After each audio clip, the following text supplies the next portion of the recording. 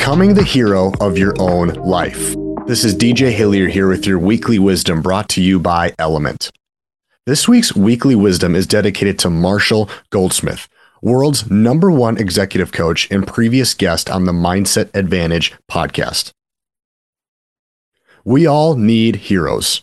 It is a need so strong that every narrative we encounter, whether it's a short story or a film or a joke, must contain a clear hero figure in order to hold our attention. When we can't locate the hero or anti-hero, our interest collapses.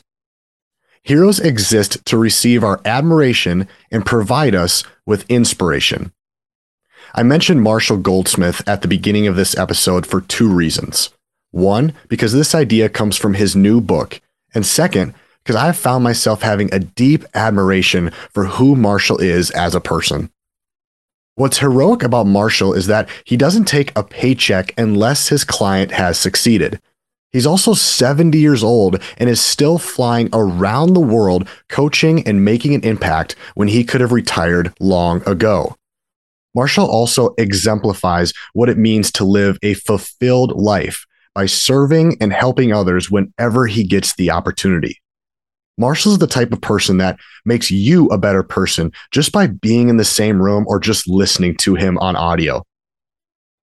Oftentimes, we place our heroes on pedestals too high to reach, rarely considering them as role models to copy. The 4 steps in this exercise help to correct that error. If you're able, grab a piece of paper and a pen and follow along with me. First, write down the names of your heroes. Second, below their names, write down 1-word descriptors of the values and virtues that endear them to you. Third, cross out their names. Fourth and finally, write your name in their place. As you now look at your new list, take a moment to read it out loud, speaking life into the words that you have created.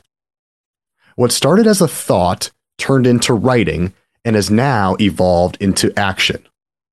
See, we can do more than admire our heroes. We can adopt their ideas. We can aspire, however modestly, to become what most impresses us about them.